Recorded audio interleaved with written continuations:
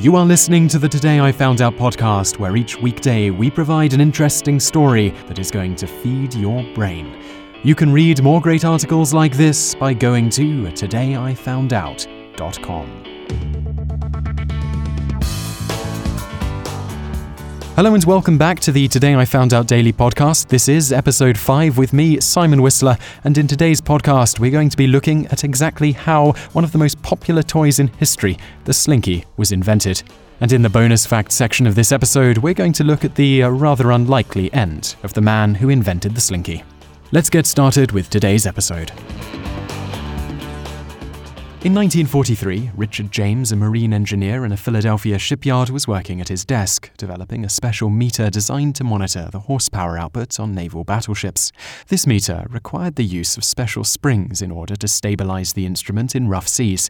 At a certain point, James accidentally knocked a length of one of the springs he was working with off his desk. To his amazement, the spring fell from its position on the desk and then walked from that point to a stack of books and eventually onto the floor where it coiled back up. Richard rushed home and told his wife about what had happened and said, "I think if I got the right property of steel and the right tension, I could make it walk." He went on to tell her he thought he could make a child's toy out of it.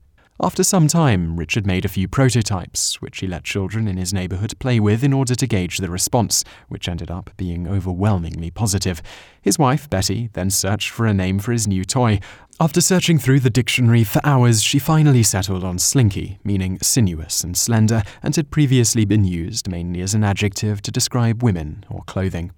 With a $500 loan, about $6,200 today, to pay a company to manufacture a small quantity of Slinkies in 1945, Richard and Betty made an attempt to sell the toy in a retail outlet store in Philadelphia. The retail store agreed to put 400 Slinkies on display for the upcoming Christmas shoppers.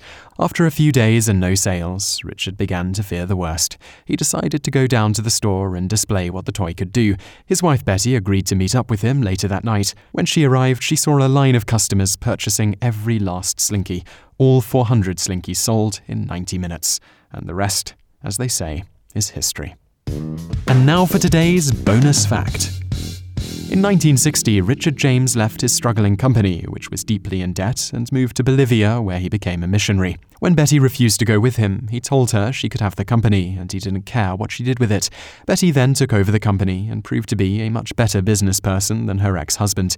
The company expanded greatly under her leadership, and to date has sold over 300 million Slinkies. For her contributions in making the Slinky one of the all-time best-selling toys in the world, Betty James was inducted into the Toy Industry Hall of Fame in 2001. She died in 2008 at the age of 90. Her husband, Richard James, died just 14 years after moving to Bolivia in 1974. You just listened to the Today I Found Out Daily podcast. This podcast is brought to you by todayifoundout.com and is produced by spokenmatter.com. To get more great content just like this, head on over to spokenmatter.com/Today I Found Out, where you'll find our brand new 5-hour-long audiobook for just $5. And if that's not enough listening for you, Audible are the leading audiobook provider in the world with over 100,000 titles to choose from. Grab a free audiobook on us if you sign up today by going to todayifoundout.com/Audible. Thanks for listening.